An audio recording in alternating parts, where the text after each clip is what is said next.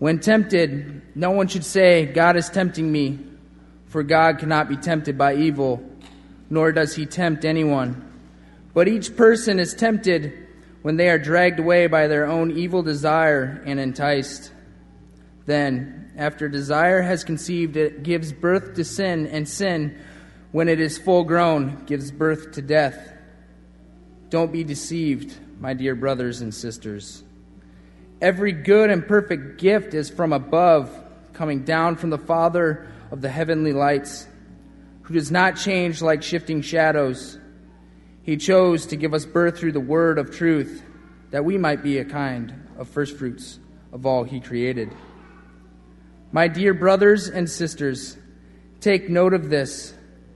Everyone should be quick to listen, slow to speak, and slow to become angry, because human anger does not produce righteousness that God desires.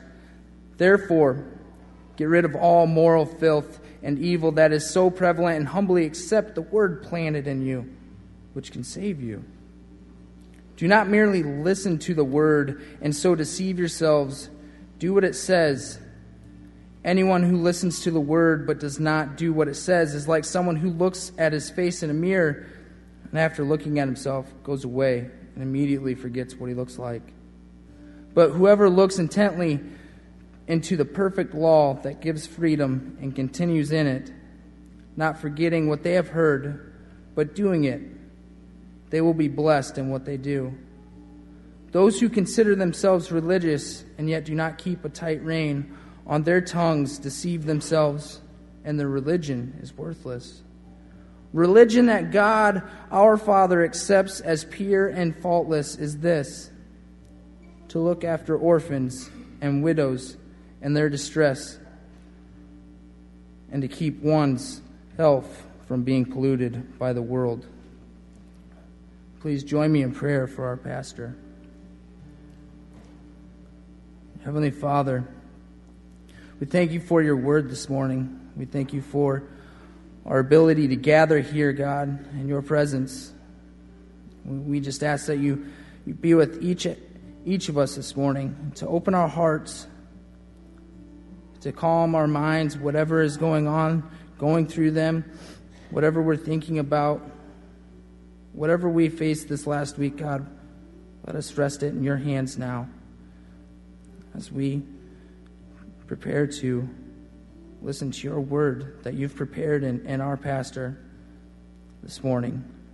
May you speak through him to our hearts, God. In your name we pray. Amen. Today, I want to give you a little bit of a process of what happened to the sermon.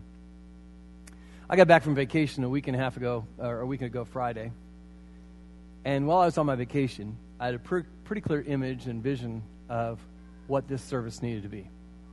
And so during the middle of this week, I put that all together, sent it to our tech team to put on slides. And then I got to thinking, never good. I got to thinking, no, that's not right. It's not academic enough. It's not scholarly enough. You need to rework that sermon. So I wrote about 80% of another sermon and sent a message to the tech guys: take the slides down. Take them down. Now, I appreciate Norm Wright, because Norm Wright's the guy, a volunteer that puts those slides together. And I said, take them all down. And then one of the members of our church passed away. And, of course, like you would expect of me, I just threw myself into being with the family and preparing for that. And in the midst of that, I said, no, I'm writing the wrong sermon for Sunday. I got to go back to the original sermon. So I sent a note to Norm at 11:05 on Sunday or Friday morning, and I said, Norm, if you're in the church, meaning up there at the deck, call me or come see me. And about 2 hours later, he got here and he came over and he says, what do you need? I said, well, are you done? He says, pretty close to done. I said, well, about those slides that you put in and then took out. And he said, yeah. I said, I want them back in. And he says to me, are you sure? I said, I'm really sure, Norm. That's what we're going to do here, because I put that together because I think that's what God was leading me to today. And so today's sermon is really just a word of encouragement. I have a friend that is a store director up in Northwest Iowa for a grocery store. And a number of years ago, he told me that he had, his name's Ken, and Ken had hired a young man. He was 21 years old. He was a special needs young man who had run to the end of his schooling and the options programs and such like that. And so he hired this kid named Johnny, and he brought him into his office, and he gave Johnny the job, told him what he did, and he said to him, "Now, Johnny, when people come to our store and they meet you, not only do you bag their groceries, but we want them to feel happier, and you need to give them a note of encouragement." Now, Johnny's special needs. For Johnny, life is literal. So when he heard his new boss say that he needed to give them a note of encouragement, he went home that first night, and he wrote 50 notes of encouragement. And he cut them up into little slips of paper, and when he'd bag somebody's groceries, he'd stick that note of encouragement. Well, he realized after his first day that 50 was not nearly enough, so he made 100 the next day. And the fourth day, he made 300. He was looking on the internet to find notes of encouragement so he could shove it in the bags. And here's what's happened in that store over the 4 years that Johnny's been up there working. Now when you go into that store, the line is all the way around the back end of the store. They've had to change the line so it doesn't box up the meat counter, okay? And they said, and the store manager, who's a friend, former member of one of my churches, he says it's not like every 3 minutes we're not saying, "There's more checkouts open, more checkouts open." No one will go anywhere except to the one where Johnny's at. Because they all want their note of encouragement. Every single people will stand, they'll wait 20 deep to check out their groceries. Nobody waits 20 deep. If there's 4 deep, we're like, seriously, open another checkout. They've got people their checkouts wait. "Come help, please, come near me, I'll check you out." But they want to hear, but people there in the store want their note of encouragement so much that they'll wait 10, 15, 20 minutes to get their note of encouragement. It got so bad for Ken that he started moving Johnny's work schedule around so that people couldn't anticipate it. He had people walk into the store and look at the checkout counter and say, "Is Johnny not working today?" "No." "Okay, bye." Seriously, this is a true story. And here's the fact of the matter, because you know it and I know it. Is there anyone among us, whether we're 22 or 52 or 82, that doesn't want a note of encouragement? We all want one, don't we?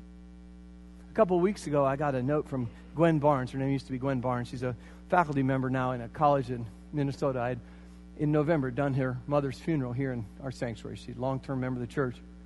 And it was just a pure, it's like Gwen had taken encouragement and just dumped it onto this note. Okay? That really lit me up. I've been doing this a long time. I've done many funerals, and every end of the month, you pay me, so I figure I must be okay at it, right? But to get a note of encouragement lit me up. We all need notes of encouragement. We all need notes of encouragement. So today, this whole sermon, after writing 80% of another sermon, this is all I'm going to do to you today. All I'm going to endeavor to do to you and with you today is to give you a note of encouragement, and this is why. There was a sage in my life when I was a young pastor. His name was Jerry Trigg. He was pastor at one of the larger churches west of the Mississippi. And we were in a meeting, and it was the young pastors there. There wasn't anybody over 30 years old. I was probably 23, 24. Sitting in the row, kind of like Hap's age over here. I was sitting in the room waiting, of course, like we normally do, waiting for the DS to come. But because we were in Jerry's church, came to the room came Jerry Trigg, senior pastor. And he was one of those pastors when you're young, you're like bowing down to him because you want to be him. You want to be him one day. And Jerry said, "Fellas, it's the 1st of December, and I've been hearing some of your conversation out in the hall." And he says, "I know you guys are all fired up. You got your children's programs, you got your youth programs, you got your church dinners, you got your Christmas Eve, and you're all fired up about that." And we're all like, "Oh, yeah, December is so hard, so much work around the church." And he says, "You were wrong." He says, "Let me give you a parallel to church and life, and you all need to know this." He says, December in life and church has the image of a sled at the top of the hill, and it's pointed down. And it doesn't take it much to get started and going really fast. And he says, your job as a pastor and your job as a person in December is just to pull your hands up and enjoy the ride. He says, because that's what life is. He says, even the most lonely among us, even the most difficult, has something in a community organization or in a family or something that is fun and uplifting in December. He says, but preachers, your job is not December. Because your job's January. We're like, what? He says, January, the sled's at the bottom of the hill. Everybody riding on it got up and walked away. Your job's to pick up the rope, look at the hill, and start walking up it. This is a parallel to church and life. Is that not how our life is? A lot of things are just going straight down the hill, and we get to the bottom, and we're like, we pick up and we turn around and look at that hill and say, man, it is huge, it is long, it is difficult. And so when I was preparing this sermon, and what brought me back to preparing this sermon is because these three things happened to me. These conversations changed my life and changed what we're going to do this week. As I've looked at that image, I had one person stand in my office, and they just said to me, it's too much, Mike. I just can't handle it. I just can't handle what life's giving me right now. It's too much. And I was meeting with one of our kids just across the street at Walgreens. She looked right in my eyes and said, I'm done. I just want to give up. I just want to give up. And I was talking on the phone, actually back and forth between a meeting once this week, and one of our friends said to me, Mike, it's just so discouraging right now. I'm so discouraged. So I knew I had to come with this today. See, because I know spiritually, emotionally, physically, relationally, hundreds of us, not just a few of us, but hundreds of us in this congregation and in this community are staring at some huge hill or some huge hills, and we need some encouragement from the Lord. And we just absolutely need some encouragement for the Lord right now. So I just came by this morning to give you 3 notes of encouragement. They're not going to be on the screens, but you can write them down if you want to. And the first note of encouragement that the Lord has placed on my heart for you is this, and it's simple. You're doing better than you think you are. You're doing better than you think you are. You are doing better than you think you are. Amen? You are doing better than you think you are. Write that down. I know it to be true. See, today's scripture says in James chapter 1, verse 12, God blesses those, hear that, God blesses those who patiently endure testing and temptation. God blesses those who patiently endure testing and temptation. This is not advice. I am not stinking Dr. Phil. This is a fact. God is blessing you even as you stand at the bottom of the hill staring at it. You're doing better than you think you are. Even as you stand staring at the bottom of the hill. Because be clear about this. Fulton Sheen, who was a TV priest years ago, wrote this. You are not tempted because you're evil. You are tempted because you're human. And I would add to that, you are not discouraged because you're evil. You are not in a trial because you're evil. You're not burdened down because you're evil. You're all of those things because you're human. You're doing better than you think you are. And we need to see our discouragements. We need to see our trials. We need to see our tests. We need to see our temptations from a higher vantage point. See, temptations are an opportunity because they challenge our sense of direction. They challenge us to give up our possibilities. I have said this for years to 15-year-olds, but it goes right for 75-year-olds too. I've stood in camps and everywhere I can think of it, and I said, don't you dare let the 15-year-old version of you make decisions that affect the 25-year-old version of you in negative terms. Don't you commit suicide. Don't you give up on life now that it affects that person later in a way that you can't have the possibilities. The same thing is true. Doesn't matter if you're 75, 15, whatever. Temptations are an opportunity, and I would add to this quote, because it's by someone else, discouragements, trials, whatever it is, they're an opportunity because they challenge our sense of direction. Which way they'll go? They challenge us to give up on our possibilities. They challenge us to compromise, or, and this is where we're going, they challenge us to compromise or lay our faith on the line. You see, our feelings, our discouragements, our difficulties are not evil. They are an allowance for us to cry out to God. Our tests, our temptations, the things that bother us, give us opportunity to see what we trust God with. See, God's vantage point is different than ours. Do you understand that? God sees things differently than that, and that's why I can guarantee you this. You're doing better than you think you are. You know, Keith and I kind of laugh, and we've said it before in front of you guys.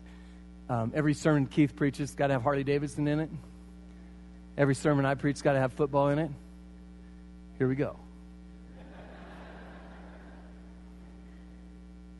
This afternoon, if the schedule lays out right, I hope to have a remote control in my hand and watch some NFL football. Because I love football, all kinds. High school, college, junior high, I don't care. I love football. Football's the greatest game ever made. But as I'm watching that game today, and I know some teams that are playing, but I don't know, they have a lot on the lines in the playoffs and stuff like this. We know that somewhere along the line, anybody that's a pro football fan knows this, that somewhere along the line, something's going to happen on the field, and the referees are going to make a judgment, they're going to make a verdict, and they're going to say, this is what happens. And the head coach of the other team is going to look at that, and he's going to say, that looks kind of wonky. I don't think I agree with that. And he's going to reach into his pocket or down into his sock, and he's going to throw a red flag on the field, and everything's going to stop. And the referees are going to get together, and they're going to have some sort of a consort. And then they're going to do what they're going to send it upstairs. They're going to send it upstairs because, you see, there's an official at every NFL game that has a different vantage point than the people on the field. There is an official that can see not only from the field angle, but backwards, forwards, slow motion, and from above. He has a different set of eyes. And so from time to time, you see what will happen when that red flag goes off, and we have that delay on television that causes us to see more Hewlett-Packard or whatever commercials that there are out there. When they come back from a commercial, the referee will stand there and he'll say this, which for some people are the most enlightening words in football. The referee will say, upon further review, the ruling on the field is overturned. The ruling on the field is overturned because there's an official there in the stadium that has a vantage point that no one else has. And the verdict that's given in the midst of things is overturned. You understand? And therein lies the encouragement for me. I don't care about football. I like football. It's not about football. It's about you. Because see, down here in the bottom of the hills that we live, down here in the valley that we stand in the middle of January, the discouragements, the temptations, and the tests are piling up. And as we're living it, as we're right in the middle of it, it feels like we're getting beat. It feels like the verdict's against us, and it feels like we're getting down. But the truth of the matter is, you see, you're doing better than you think you are. Because our advocate, the great God of heaven and earth, has a vantage point that we do not have. He can see what we do not see. And from his vantage point, he overturns the preliminary verdict of our discouragements, our temptations, our tests. God can take what seems to be the worst for us and redeem it. And that is why Scripture calls out in Romans 8 and other places, and we know that in all things, God works for the good of those who love him, who have been called according to his purpose. And that is why we must walk not by sight, but by faith. We walk not by our sight, by our faith, because he can see what we cannot see. He can transform what we cannot transform. He can control what we have no handle on in our lives. So be encouraged. Upon further review, the verdict of your life is overturned. The test is passed. The temptation is beat back. The discouragement is turned to victory. You are not what you thought. You are washed in the blood of Jesus, given new life, new hope, new opportunity. Upon further review, you are doing better than you thought you were. Amen? You're doing better than you thought you were. Now, the second note of encouragement that God put on my heart today and caused me to have a sermon ready for 5 years from now on James chapter 1 is this. It's a compound sentence, so if you're writing down this, listen carefully. You matter more than you think you do. You matter more than you think you do. And it's less about you than you think it is. You matter more than you think you do, and it's less about you than you think it is. See, it's a long-standing Christian discussion. Actually, it was held right here in this pulpit last Sunday morning. There's this long-standing Christian discussion of what matters more. What matters more? What I do or what I believe? What matters more? What I do or what I believe? Here's your pastor's answer. Listen carefully. What matters more? What I do or what I believe? Yes. The answer is yes. And let me tell you why. What you do matters. What I do matters. James chapter 1 verse 22 says this. Don't just listen to God's word. You must do what it says. You got to do what it says. See, in temptation, in tests, in discouragement, it's important for us to throw everything that we have, including ourselves, at the difficulty. When we're looking at that big hill of life and we got that little rope of the sled of our lives and we're looking at the hill, we got to throw ourselves at it. Not worrying about whether we can make it up or not.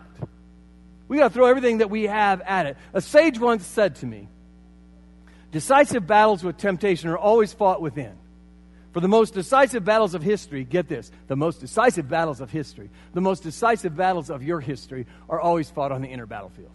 So you can add in there decisive battles against discouragement, decisive battles against tests, decisive battles against trials. And, we don't know what all those are, but they're always won, always fought on the inner battlefield. They're always fought on the inner battlefield. So we have to put our whole self into the battle. We have to put our whole ourself into the effort and understand that what we do matters. And, listen to this, know that your circumstances and your abilities do not need to be 100% for your faith to be 100%. You don't have to have all the tools to face the battle. You don't have to have all the tools to face the temptations and things that are in front of you. You don't have to be 100% for your faith to be 100%. Because life is not about your facts. Life is not about your facts. It's about your faith. It's about your faith. And that's why what we believe matters. Matthew chapter 19, Jesus says this. Jesus looked at them and said, with man, this is impossible. Now, I don't know what your hill is. We got hills in our congregation right now known as mental illness. We got hills of cancer. We got hills of growth in people's situations. We got joint problems. We got spiritual problems. We got emotional. I don't know what it is that's in front of you that's impossible right now. I really don't. But I do know that hundreds of us have it. And the scripture says, with man, this is impossible. But with God, all things are possible. And no matter what this really famous comedian likely said in the U.S. Cell Center Friday night several times, no matter how much effort, no much how much you put into the battle, we by ourselves cannot get her done. We cannot. Decisive battles with temptation, with trials, with struggles are never won alone. Do you understand that? Decisive battles are never won alone. Let me give you an instance. Ignaz Paderewski, former Prime Minister of Poland, master concert pianist, had come in the 1920s to do a concert in Carnegie Hall in New York City. Now, I've never been to Carnegie Hall. I know some of you have. But in that massive place, there was only one thing on the stage when Paderewski went, this giant grand piano. Giant, beautiful, magnificent grand piano. And, of course, the upper crust of New York, the highly influential, were all gathering there. And in the crowd, in the second row, there was a little boy whose mother and father had brought him there. He was obviously a person of privilege, 7-year-old. But parents and adults were just talking, waiting for the master to come on the stage, waiting for the program to begin. And, of course, the 7-year-old boy looked at that grand piano, and he'd taken 2 years of piano training. So he did what most 7-year-old boys would do, regardless of what generation it is. He saw that piano and said, that must be for me. So as his parents talked, he slipped down the aisle, walked up on the stage, unseen by anyone, sat down at the piano, and began to play the kind of a piece a 7-year-old with 2 years of piano experience can play. People were mortified. He was sitting at the bench of the master, playing the equivalent of chopsticks. People started to boo him. Get that kid off the stage. Who let him up there? Get him off there. Paderewski's in the back, you see. He's backstage. He's hearing all this commotion. He says, nothing should be going on before I go out. So he stepped up behind the curtain and saw the little boy out there playing. The little boy was undeterred. He continued to play. Behind him, Paderewski, the master, walked up, put his arms on the keyboard outside the little boys, and began to play. And the little boy looked up, and Paderewski said to him, don't stop playing. don't stop playing. We're going to make a masterpiece here. You see, when I put my hands on the keyboard of life, I'm playing chopsticks. I'm playing chopsticks when I look at the efforts of my own, the difficulties I'm facing, the temptations, the trials. It's just like I'm playing chopsticks, but you need to understand, you matter more than you think you do. And it's less about you than you think it is, because your effort, your contribution is absolutely necessary. Because you see, the Lord, the master of heaven and earth, is reaching his arms around your efforts and speaking right into your life and saying, keep playing. We're going to make a masterpiece here. Keep playing. We're going to make a masterpiece here. So be encouraged. The reason God's making you a masterpiece is seen in 2 Timothy chapter 1. He saved us and called us to a holy life, not because of anything we have done, but because of his own purpose and grace. And this grace was given us in Jesus Christ before the beginning of time. So be encouraged. You matter more than you think you do, and it's less about you than you think it is. Now, the third note of encouragement that I know beyond a shadow of a doubt my God has given to me to share with you is this. There's more in store for you than you think there is. There's more in store for you than you think there is. I don't know how many of you have ever heard of Brian Houston. Brian Houston's the pastor of Hillsong Church, the largest church in Australia, and also the largest church in the UK. But Brian Houston travels all over the world, and actually in this particular story that he tells, he was still home in Australia, and his children and grandchildren were over here in the United States. And they went on FaceTime, which is kind of like Skype for Apple. And they were on FaceTime, but when he was talking to his grandchildren in the western United States, it was dark where they're at. But in Australia, it was light where he was at. And so they talked for a while, and finally the grandchildren says, Papa, tell us why it's light where you're at. Tell us why it's light where you're at, because it's dark where we're at. And he said, I went on to try to tell the children about the international date line and explain it all to them. But finally I just said, listen, children, you need to understand this. Where I am, it's already tomorrow. It's already tomorrow. And so they said, Papa, tell us what happens tomorrow. Of course, then Brian becomes a pretty good grandparent like any of us would do. And he says, oh, tomorrow's magnificent, children. What I see that you do tomorrow, you're the most obedient children that have ever had parents. You're being kinder to your brother and sister than any other child has ever been kind to another person. But see, the message is simply and pretty clear, is that God can look into your today and tell you what happens in your tomorrow. Do you understand what I'm saying? God can see right into where you are today and see what's going to happen in your tomorrow. And in your tomorrow, you see, God is already there. And he sees you encouraged and strong in faith, because there's more in store for your tomorrow than you can ever imagine. In James chapter 1, it says, God blesses those who patiently endure testing and temptation. And then it says, in the second half of the verse, afterward, you see, they will receive the crown of life that God has promised to all those who love him. Please understand, my beloved, this is why you can look your today in the face, and whatever your temptations, whatever your trials, whatever your discouragement, whatever is pushing you down, you can look right at it and spit in the devil's face, because you can preach it right into him, because the Lord has already told you about what's going to happen tomorrow. He speaks into your tomorrow because he has the vantage point in which to see it. He can look into your day and tell you what your tomorrow is going to be. He's already worked out whatever you're discouraged about. He's already worked out whatever's testing you. He's already worked out whatever your temptation is. He's already worked out all those circumstances that make you not able to sleep at night. He's already looked them in the face and taken that hill that seems so large to you and flatten it out in your tomorrow.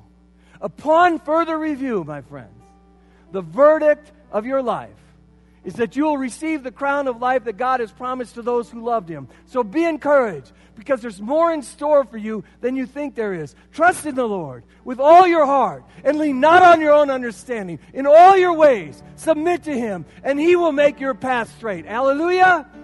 Amen. Will the ushers come forward?